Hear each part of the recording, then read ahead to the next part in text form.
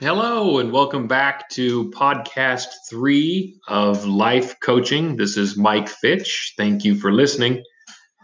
I recently talked to a friend of mine who is a high school basketball coach and a self-anointed addict when it comes to his team and all things basketball. He readily admits that it consumes his life a little bit too much at times because he does not want to let his team or anyone else down.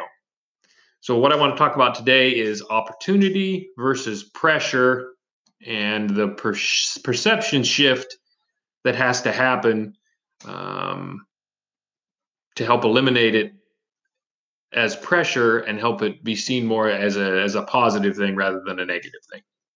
A lot of times we are our own worst enemy. I'm sure we all know that. We make our lives harder, more complicated, more crazy than necessary. And a lot of times it comes down to simple perspective. Take, for example, pressure. We all allow pressure to scare us, to make us lash out or retreat. It causes stress and keeps us from responding to situations with our best self. It creates internal strife and struggle that is manifested in us operating from a point of fear instead of one of confidence. Pressure is felt in your guts. It makes you feel nervous, queasy, insecure, worried, anxious, all negative thoughts, creating a mindset that is operating from the wrong perspective. Now, a seemingly simple shift in perspective can alter that pressure into a more positive mentality that will be significantly more productive. Opportunity, on the other hand, is positive. It's cerebral. It stirs emotion. It stirs adrenaline. It increases heart rate. It encourages creativity and passion. So, shift your perspective from seeing challenges as pressure to seeing challenges as opportunity and possibility. Perspective is very, very, very powerful. And I will talk throughout this episode of how I have personally done this and seen it work, seen it be successful. I had to work on it all the time. I was consumed with perception, so much so that I could not read the newspaper, go to sports boards, go to the coffee shops, or listen really to what I referred to as outside static during basketball season. I had to insulate myself for fear of adding unwanted pressure because of what people might be saying or thinking. My initial thought was almost always, what if we lose? What if we don't play well? What if we didn't prepare them well? When I could have just as easily thought, what if we win? What if we play really well? What if we are completely prepared? There's absolutely no sense in thinking negatively, and yet my mentality would take me there regularly. And I had to talk myself out of it all the time. Thank God for Troy Odell, who coached with me for 21 years. He had an innate ability to talk me down from the proverbial ledge. He could always simplify it down and help me coach loose instead of as an uptight moron who overreacted to everything and made everyone around me underperform because I was on edge. He could smell it on me, and he would have to intervene. Part of the reason that pressure was so detrimental was because it made me coach scared, and coaching scared is not good for anyone and will yield absolutely no success. Coaching or playing not to lose is a terrible way to go about things. You have to play and coach loose and confidently. It's the only way you will find success. And that applies to anything. Whether you're applying for a job, whether you're starting a new job, whether there's a new project at work, whether you got put into a new position, whether it doesn't even have to do with employment. You can apply this across the board.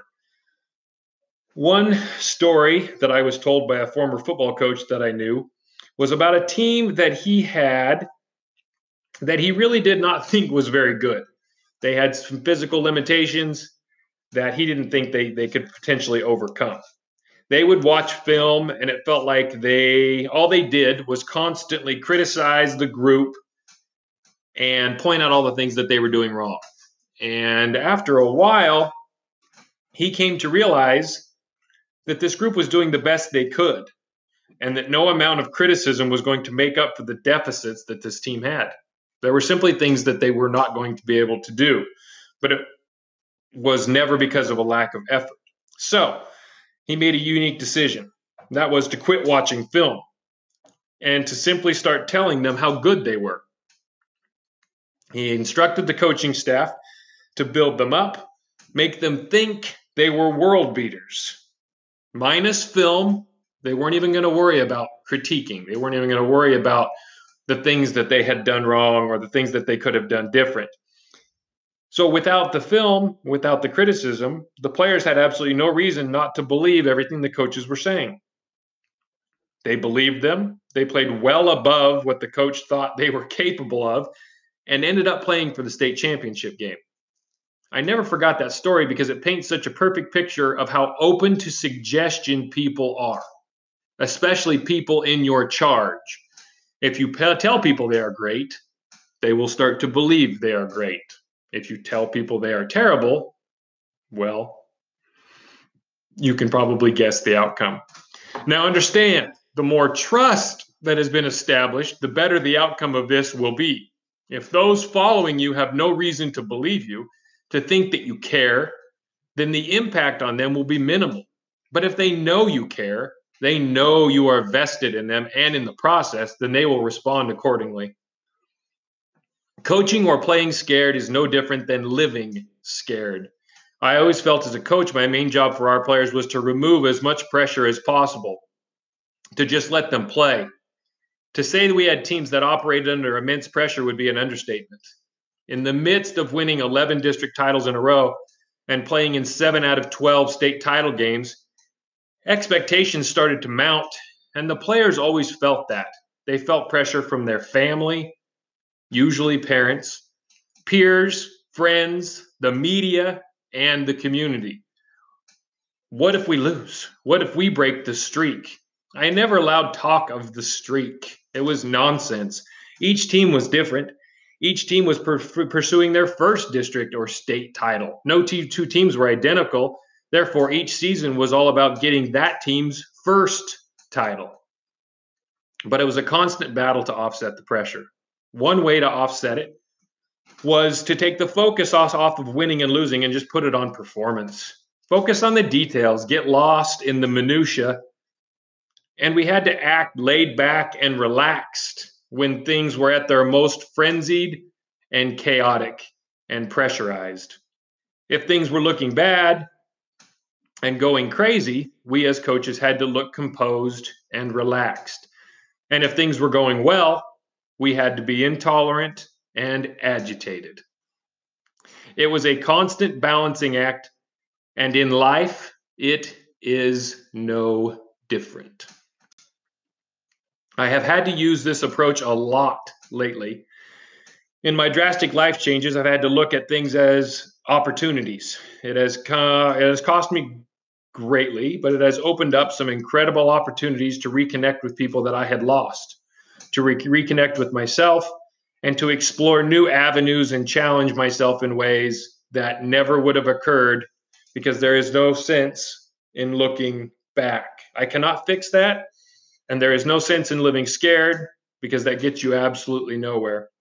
There is a line from a Pearl Jam song that says, "That which you fear the most will meet you halfway." And it is a fact. It is a self-fulfilling prophecy. You will yield the exact same energy that you put out. We had to battle this all the time in coaching. We all have to battle it regularly in life. What if statements can go one of two ways. You can what if yourself towards positivity and success, or you can what if yourself right into the gutter. The person that thinks they can and the person that thinks they cannot are both right. Your fears will manifest themselves if you let them win. You have to be aware of your mindset and strong enough to alter it. Because in the end, to quote Troy Odell again, all you can do is all you can do is all you can do. That is a phrase that I adopted from Troy, and it's a phrase that I live by. We had been coaching for about 3 years, and our teams had done okay, but not great.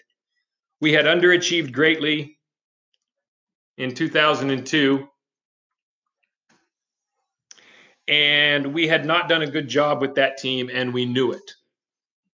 People were out to have us fired, so the pressure going into 2003 was palpable. And I did nothing to make it any better. We got off to a terrible start. We had a good team. They had played together for a very long time. They had great chemistry. They really liked and cared about each other. And we were not handling them appropriately. We were well below 500 at one point in the season. And Troy Odell, the wise one, grabs me and says, "These guys just need to play.